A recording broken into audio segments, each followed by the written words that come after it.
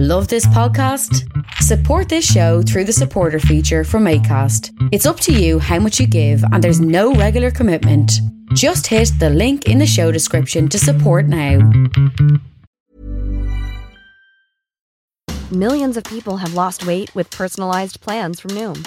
Like Evan, who can't stand salads and still lost 50 pounds. Salads generally for most people are the easy button, right? For me, that wasn't an option. I never really was a salad guy. That's just not who I am. But Noom worked for me. Get your personalized plan today at Noom.com.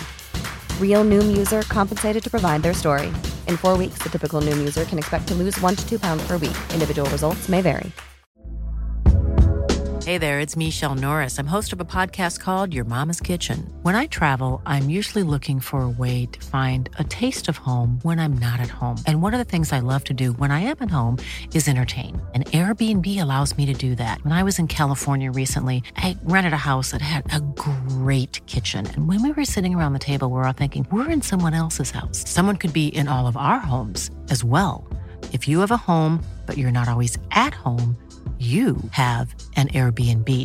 Your home might be worth more than you think. Find out how much at airbnb.com/host.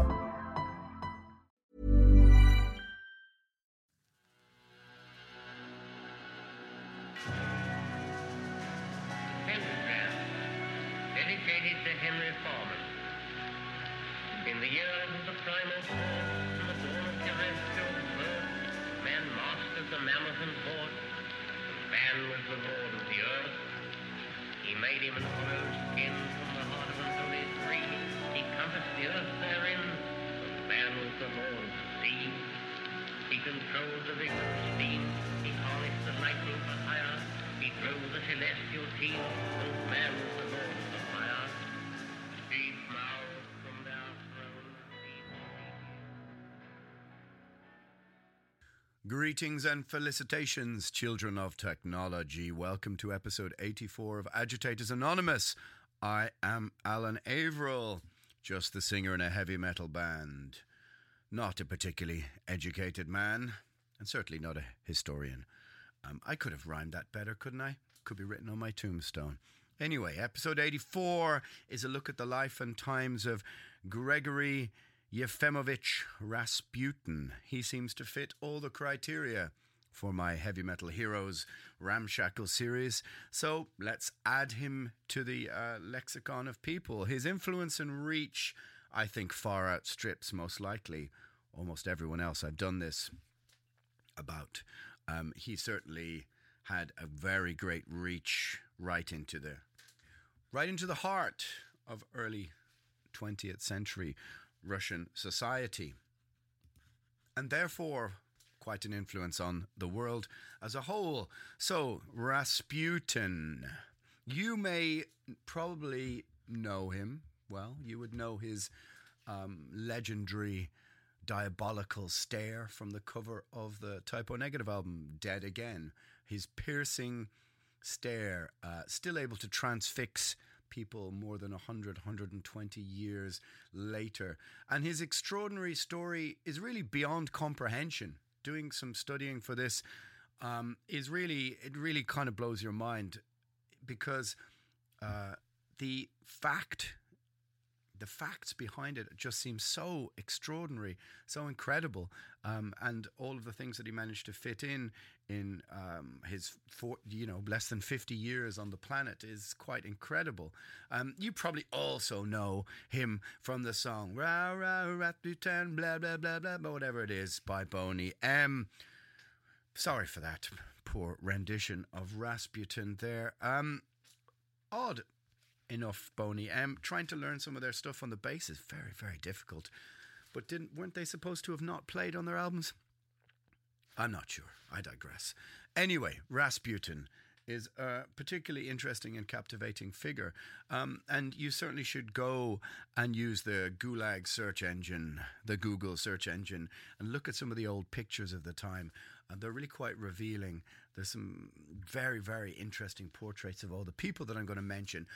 And I will also say I apologise for the butchering of some of the city and town names, some of the names of the people involved, and a few shuffles in the timeline, because sometimes getting to the exact details are quite difficult. There's various different documentaries out there and different books, and some of them are a little bit, shall we say, fly by night with some of the details, and some of them are really exacting. And so trying to find what is and isn't fact and fiction, as I said, is a little bit difficult, but let's get into it. Rasputin. As I said, I'm just the singer in a heavy metal band. He was born in a town called Prokofsky in Siberia on January the 10th, 1869. Siberia had long been a place on the fringes. I mean, I think it still is a place on the fringes of civilization, perhaps even beyond the fringe. A true vast frontier where criminals, mystics, and people who Russian society has not wanted to deal with were dumped. Dumped is the wrong word, but sent into exile. As we'll see, even some of the main protagonists in this story were sent to exile in Siberia, i.e. the Romanovs. And its vast emptiness seemed to obsess a certain part of the Russian psyche. And, it must be said, a certain part of all our psyches. We've all heard or imagined or seen pictures of the vast Siberian wilderness, one of the last great frontiers left in the world that realistically is still more or less undiscovered to a degree. It's where people who were, as I said, were exiled there, who did not fit into Russia. And then in the late 19th century, it was no different. And it was here, as I said, in the town of Prokofsky, that Rasputin was born, and where he emerged from the Siberian wilderness, from literally nowhere, from a peasant village in the wilderness to having a great grip on the history of the early 20th century. How did he do that? The story is incredible. As a young man, it was claimed he was the eighth born, with all previous 7 brothers and sisters having died before adulthood. There are stories that he watched his own brother drown as a teenager. He slipped below the ice and was unable to be saved, and this has supposedly affected Rasputin very greatly. Now, trying to get to the truth of whether he was or was not the eighth born, of course, some people like to embellish the story by saying he was the 7th born, and therefore, as you can see, you get the story will take on its own legend that he was the 7th born of the 7th born, which is not true. But at the same time, finding the exact details are a little bit difficult. But it would seem he is the 8th born of in his 2 peasant parents who were horse breeders.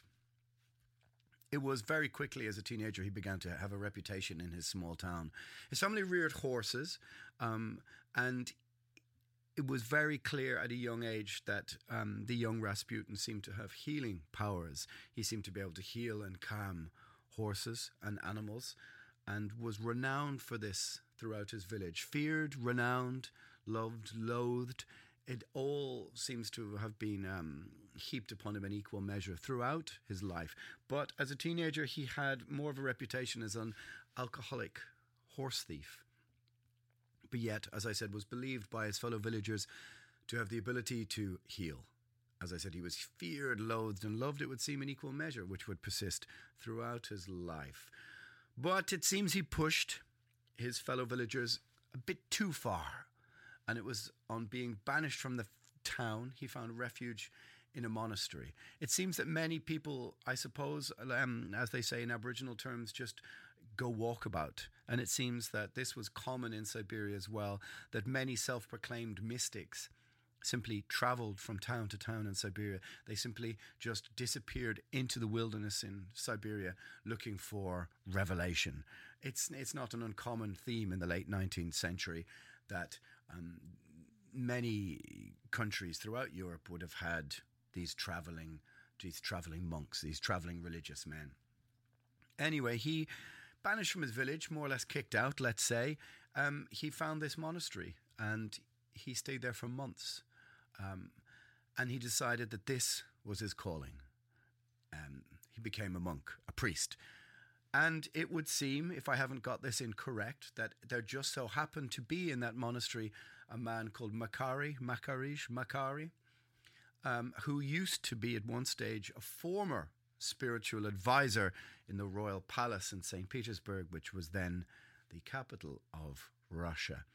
And a young Rasputin decided that this must also be his calling. It's said that the Virgin Mary, or he said that the Virgin Mary herself told him that he must advise the Romanovs. And in what seems like a moment of madness to me, how quite this would work, or how they thought that any of this would work. But as we will see, that late 19th century Russian society and at the turn of the century was gripped by a sense or a wish to have spirituality, let's say occultism, right at the heart of it. They wrote him a letter of introduction to the Romanovs, to the royal family, no less at the time. So in this moment, young Rasputin is 20 years old. He has 4 children. He's married. And he simply walks out of his village. He simply leaves his village and begins to wander Siberia, often dressed in heavy shackles to inflict pain on himself as he's walking. Flagellation, I guess they call it. He's enduring all sorts of extreme weather, equally dressed in rags, refuses to bathe. Well, I'm not sure even if he refused or not, he would have the option. And it was rumoured, according to one thing I read, that he made it to Kazan, which I presume is Kazakhstan, and to Greece, although that seems somehow fanciful, quite how he made it to Greece.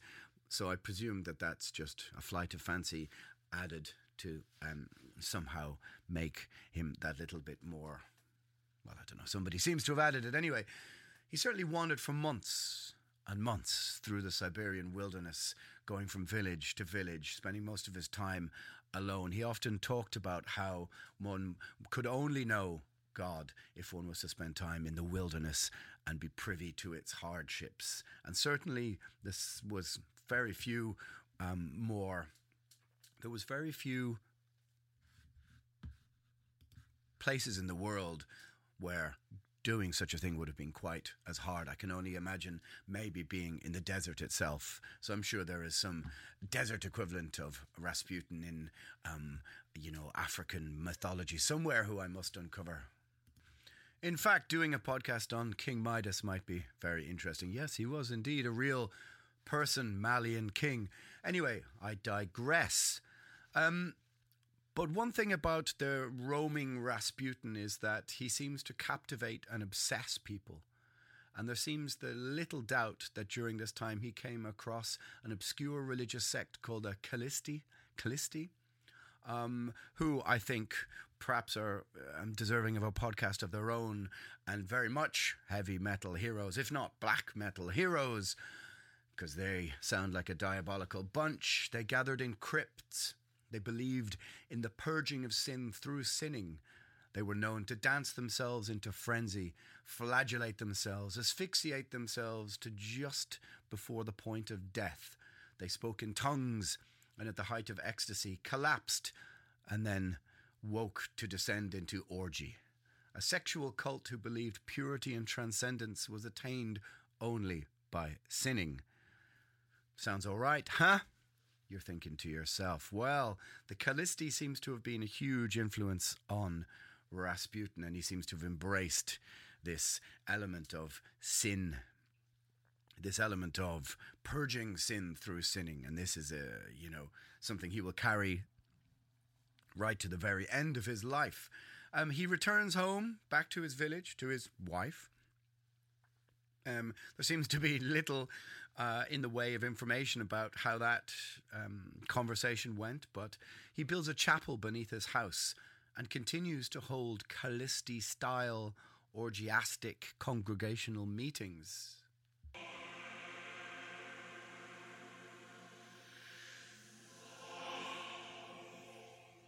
Shortly after this, Rasputin decides that he must leave. He must follow his calling and go to St. Petersburg.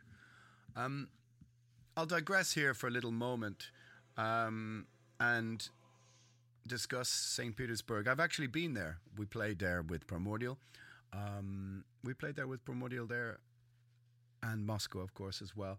And it's really an incredible city. It's a kind of like Prague on steroids, if that makes any sense to you. What a very modern and ugly reference. But it's absolutely entrancing. I was there in winter. It was snowing. The huge palaces. The city is so imposing in a sense of its grandiose architecture.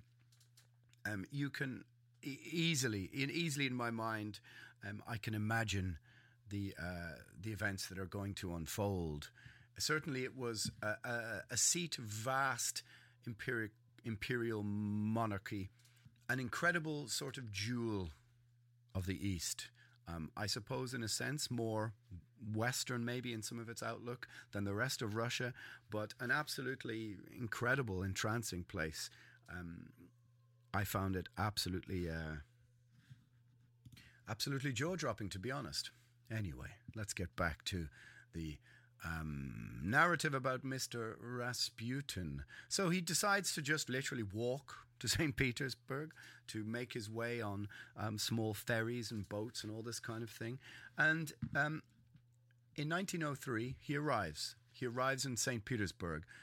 It all starts to get a little bit strange and curious and odd, and it makes me wonder why nobody has really made a huge film about this. Perhaps there was in the 70s and I missed it, but I don't remember there being a big movie or famous movie about this. I'm sure, well, I know that Hammer Horror have touched it, but the story is so incredible, it seems that it deserves some more rendition than maybe it has achieved. So anyway, he arrives in St. Petersburg in 1903 and starts to begin to develop a reputation already. And there are two sisters. They're called the Crow Sisters, so called because of their crow-like features. Montenegrin princesses, mystics. And St. Petersburg at the time, like many cities, Victorian cities or kind of turn-of-the-century cities, is obsessed. The upper class, the aristocratic class, are obsessed with mystics and seances and mediums. I mean, it's the same in Ireland. It was the same to a degree in Dublin. In high society, you have the Hellfire Club and that kind of thing. In London as well. Victorian society was very, very obsessed with an element of mysticism. And this gripped the upper class, the aristocracy of St. Petersburg at the time. And these Montenegrin mystics, these princesses, one particular called Ilika seems to be very taken with Rasputin. And she introduces him to the Romanovs. Now, the Romanovs had been ruling Russia for 300 years. They were, I guess, the equivalent of the Habsburgs or any one of the great old European families, monarchical dynasties, one could call them. And they'd ruled Russia for 300 years. And they were also obsessed, how shall we say, on the lookout for a new mystic, a new teacher, a new revelatory persona, figure in their life. And the Tsar and Tsarina, Nicholas II and Alexandra, they were no exception to the rest of St. Petersburg upper-class high society. And as I said, they were, as it seemed, actively seeking a mystic. And what happened next, or what is about to happen next, is one of the most sort of pivotal moments in the whole story. A bishop and monk by the names of Iliador and Hemogen, at the time, they accepted the figure of Rasputin into their religious order, into religious life, began to sort of vouchsafe for him to some degree. But they said when he arrived, he smelt bad. He had no respect for authority, was vulgar and crude. But they also noticed how the ladies of the aristocracy flocked to him. His aura seemed to seize the women of St. Petersburg's high society. He had a sort of almost crude, powerful sexuality blended with a sort of religious hypnotism, which inspired devotion. The saint of the salons, they called him. Salons, I suppose, were the equivalent of a form of coffee shop, the sort of talk shops of the Victorian era. One often hears them in terms of the France in the First World War, or where Freud went to discuss things in Viennese society within the salon. But it was at this time that he sealed his fate as a true saint or a true mystic in the eyes of all of these people. The Tsar and Tsarina's son, Alexei, was born a haemophiliac, which at the time there was no cure for. And Rasputin came a-knocking. I mean, I'm sure he heard about the illness of the young Alexei on the grapevine, I suppose, on the royal court grapevine, and came unannounced, came a-knocking, and the young Alexei was more or less bleeding to death. Haemophilia is a disease where the blood doesn't clot, and you just, from the smallest scrape, you can basically bleed to death, if it's a very extreme case. It was a death sentence in 1903, let's just say it like that. Unable to stop the bleeding, the family prepared for the worst, and don't forget, this was their only male heir, which was quite important in terms of monarchy and hereditary inheritance. And Rasputin arrived, was allowed to hold court with the Tsar and Tsarina, and as it said in mythology, ushered out the doctors, ushered everyone out of the room, and prayed on the child, as they say. And upon everyone's return to the chambers, they found that the bleeding had stopped. How can we explain this practically? Well, at the time, doctors were in the habit of issuing patients with huge doses of aspirin, which, of course, we know thins the blood. So could this be the key, that the banishing of the doctors at the time maybe did change the child or save the child's life? Of course, if you believe that Rasputin had mystical powers, you can believe that his mystical, magical powers of healing were what saved the child's life. And it would certainly be in keeping with his reputation back within his small village of being able to heal animals and the like. But however, the young Alexei survives, and for this, the Romanovs are more or less forever indebted to Rasputin, and so they will be until the ends of their life. And he then, how can we say, the child survives, and Rasputin's name is carved in infamy forevermore. And he is now able to reach right into the heart of Russia, beyond the reproach of really any man or woman. He comes and goes as he pleases within the royal court and installs himself in an apartment in St. Petersburg. Women visit him day and night. He carouses and drinks in the local bars, brought endless prostitutes to the bathhouses. He flagellates them, whips them with birch trees, and tells them that the only way to purge themselves of sin is through sinning. The women hang on his every word, feed him, clothe him, and queue up to take care of what would seem his very aggressive sexual appetite.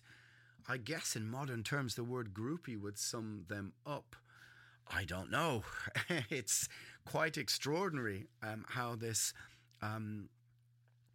unwashed, foul-smelling, rude peasant manages to captivate an entire element of St. Petersburg high society. But this is what he does. Rapacious is a word that would sum Rasputin up. He was rolling with cocaine, rolling with opium, all sorts of whatever drugs he could get at the time. Even, it would seem, quite regularly getting high with Tsar Nicholas II. Regularly. He became essentially, you could say, their spiritual advisor, confidant, and drug dealer. The other children, utterly devoted to him. They loved him, as is evident by their letters. And maybe this explains Well, I mean, maybe if he's taking opium and many other drugs, this would explain his visions, but it would certainly explain how he seemed to be touched by the hand of God to his courtesans. He was basically, at this moment, the most powerful man in Russia, it could be said. And you can just see him skagged out, sitting at the table, staring into the middle distance, mumbling to himself and all of these women. And it's quite evident in the pictures that you can find online. Hanging on his every word. They used to try and write down his mumbling, saying it was the word of God. It could have been just the equivalent of, "Yeah, buddy, where's the gonna get a breakfast roll?" That's something for Dublin people. They may only understand that if they've ever been, if they speak Skag. Anyway, yeah, I digress. Apologies for that. But this makes him, 1903, 1904, probably realistically the most powerful man in Russia. But he was making enemies, many enemies, you know. So the police were tailing him. The diaries of his, they keep diaries of his whereabouts, and it reads almost like Los Angeles cops trailing Jim Morrison or something in the 60s. Maybe I'm making that up or something. But it's almost like a modern late 60s rock star. Drugs, women, drunkenness. I'm listening to the audiobook of Chaos, the new book about Charles Manson, which came out recently, which is fascinating. And it almost seems that Rasputin had some of the same abilities to just captivate, obsess, entrance people for whatever reason. He was a true cult leader, and he had a sort of rock star quality that just seemed to give him this diabolical allure that I suppose in a very staid and tight and mannered upper class society, he seemed like a wild and reckless attraction. Anyway, these two priests, as I mentioned earlier, Iliador, which is his nickname, and Hermogen, the ones who had helped introduce him to high society, I think are getting a little bit tired of him, a little bit tired of his influence. They attempt to intervene and talk to the Tsarina Alexandra, who is at this time besotted, it would seem. You know, Rasputin, lover of the Russian queen, etc. This is the rumors that are spinning around in the Russian press of the time, that Rasputin is actually the lover of the queen. It's unsubstantiated, substantiated. Who knows? It's entirely possible. Her letters seem unflinching in their utter devotion to the man. Anyway, particularly Iliador wants rid of Rasputin, attempts counsel with the Tsar and Tsarina, but they banish him. They banish both priests. Hermogen and Iliador are sent into exile. Iliador, and I kid you not, dresses as a woman, which is going to be a theme for the end of Rasputin's life. He dresses as a woman and escapes to Finland. There you go. But not before he vows to kill Rasputin. So right now we're up to about 1912 or so. Rasputin has about 5 years to live. 6 years, no, let's say 4 years to live. Probably should know that really if I've been up on my timeline. But yeah, we're up to about 1912, 1913. His list of enemies grows longer and longer. But he returns to his small village, to Pokrovsky. He takes the ferry upon which the police are watching when they record his drunken debauchery on the ferry, exposing himself to people. He really seems to have been quite the diabolical lech. All the diary entries are at times hilarious, but yet also quite shocking, I suppose, on some level. But he returns to his small village, where his wife is still there bringing up his kids. And it is here, if I have the timeline correct, now this may be a tiny bit muddled, but I think it's pretty on the money. This is where the Tsarina contacts him again by telegraph to say her son is taken gravely ill once again. The death notices are drawn. And Rasputin sends her a message telling her he will live and to banish the doctors from the room, and to not let them hold counsel again with her son. And it seems the same thing happens. Her son survives Rasputin's power seems to be evident even from hundreds of miles away. He seems to still have the ability to save the young Alexei's life. The death notices are shelved for another while.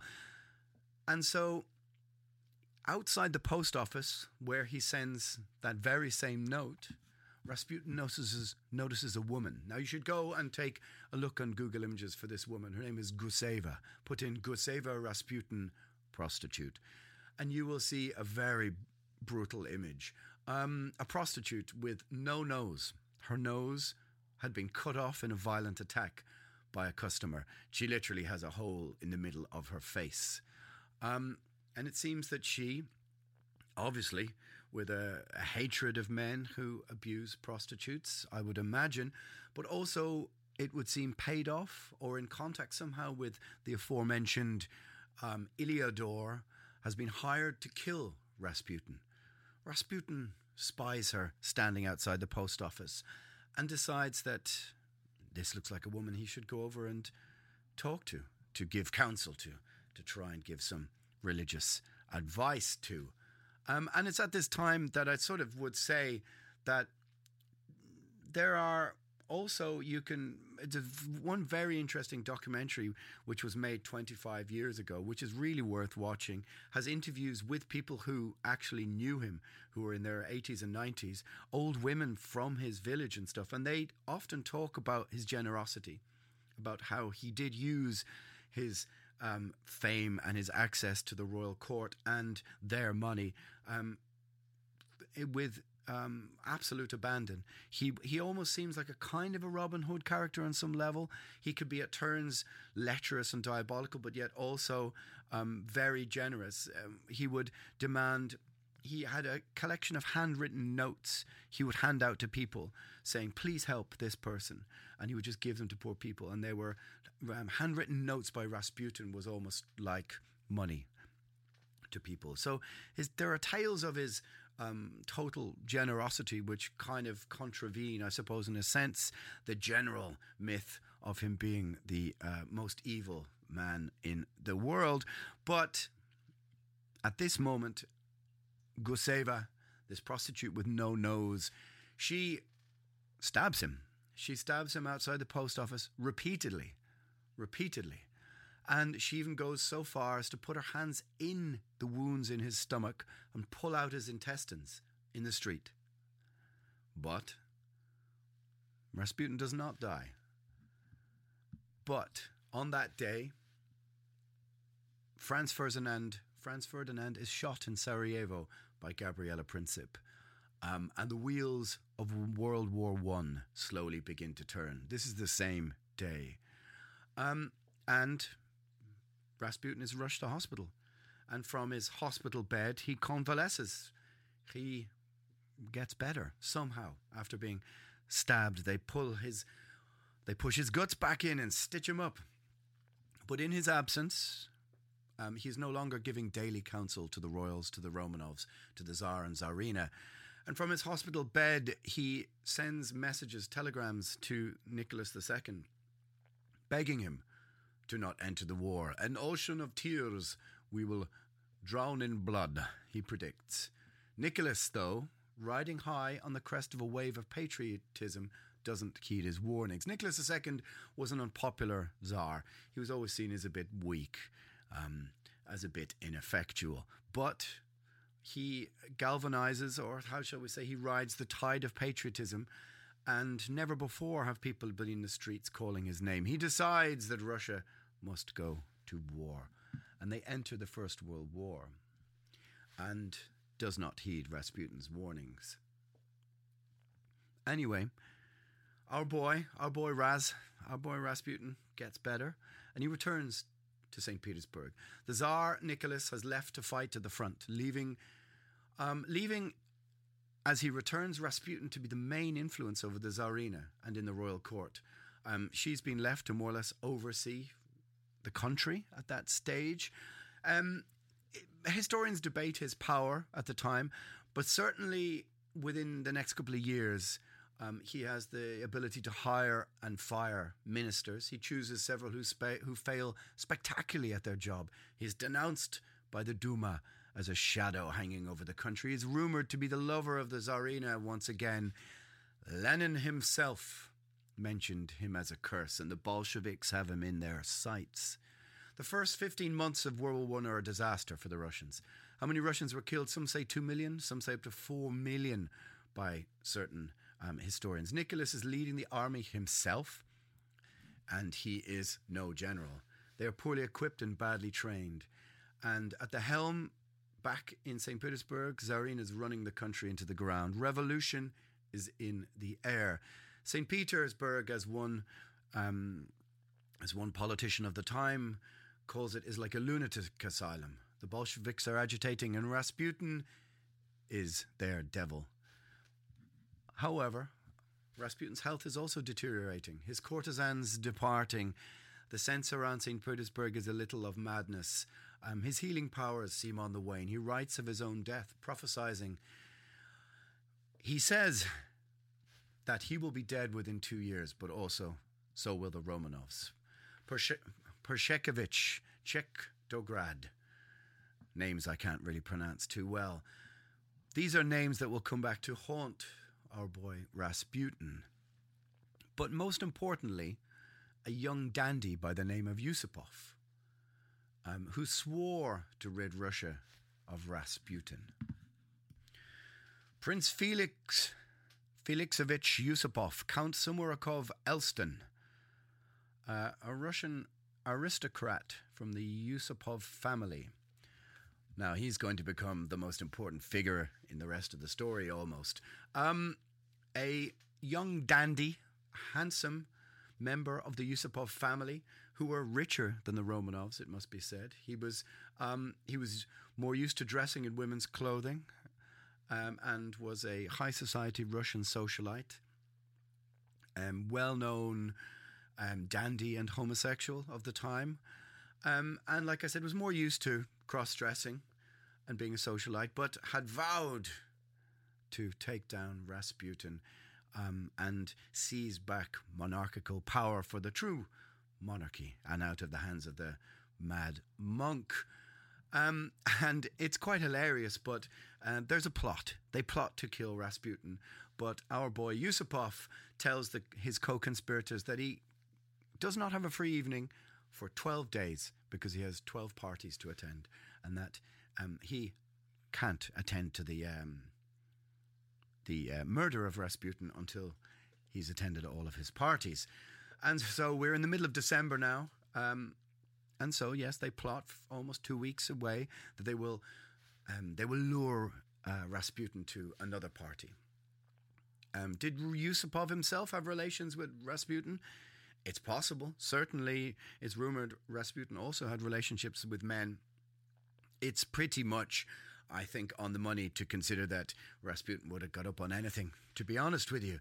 Now, the story of Rasputin's death is one of the most mythologized moments of the story, and it kind of is, it overshadows all the rest of it, the rest of his life. And it's one of the most incredible moments, I think, in history, really. It's December 1916.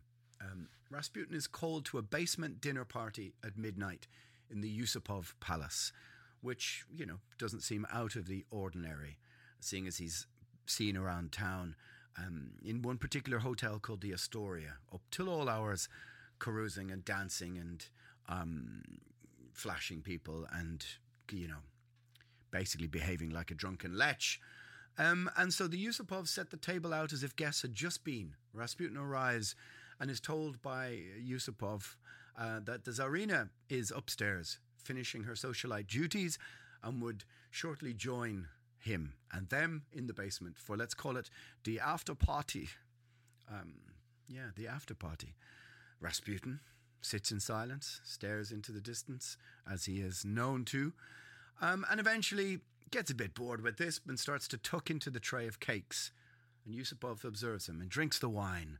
All is laced with arsenic, but he does not die. Yusupov is startled.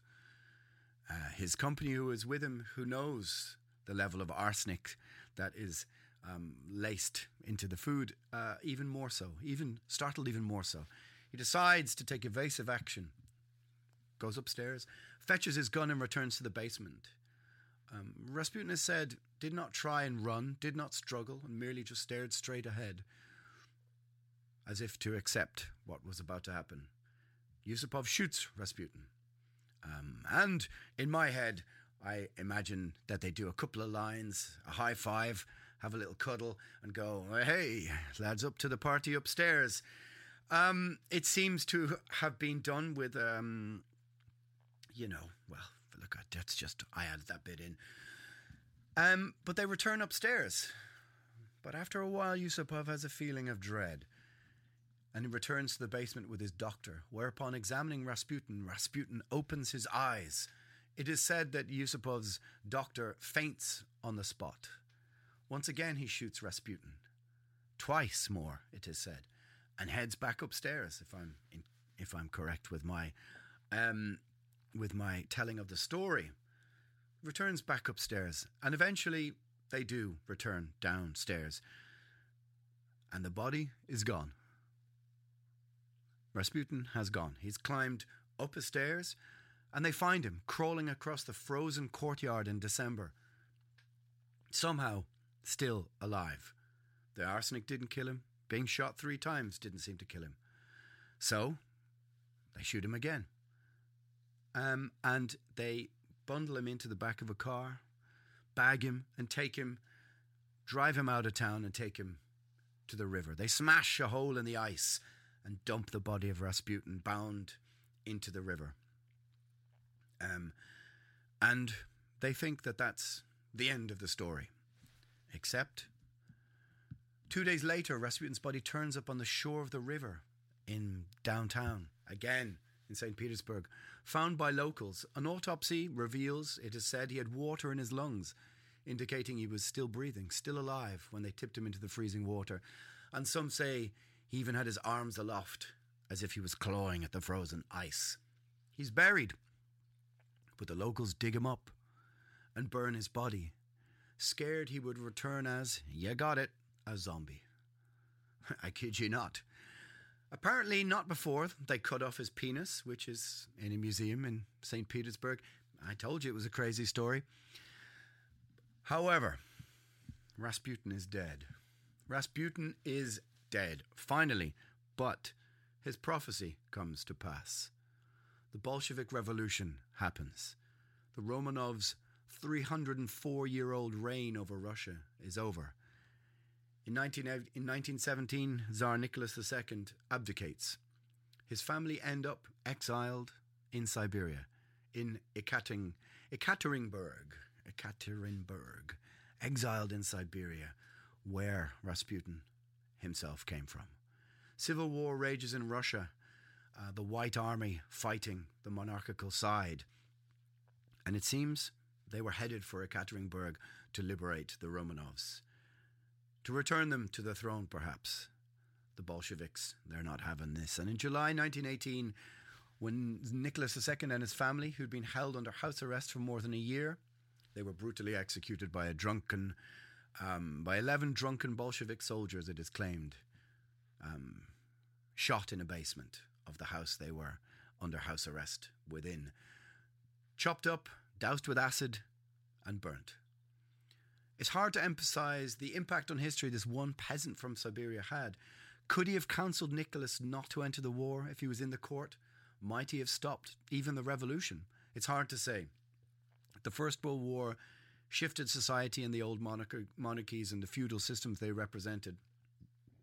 And it seems unavoidable. They were losing power and losing influence. Was the revolution avoidable? I would probably say not. I would say the overwhelming probability was that it would happen. And the reasons were probably beyond the influence of Rasputin. But, as we've seen, such actions can turn on a dime, as they say, if that's the wrong analogy. And who knows what might have happened if Rasputin had still been in the court and tried to cancel Nicholas II from not entering the First World War. The rest, as they say, is history. I told you, it's a fucking crazy story. All right, Agitators Anonymous. That was the life of Gregory Rasputin, the Mad Monk. Over and out. If you wish to support the show and support me, I suppose, you can go over to my Patreon. It's patreon.com/Alan Averill. I do other podcasts. There's rehearsals, all sorts of other music and this and that and the other. Go over and have a look. There's no tiers. You can do it for $1 a month, etc. All right. Over and out, Planet Satan. Hail to you, Rasputin.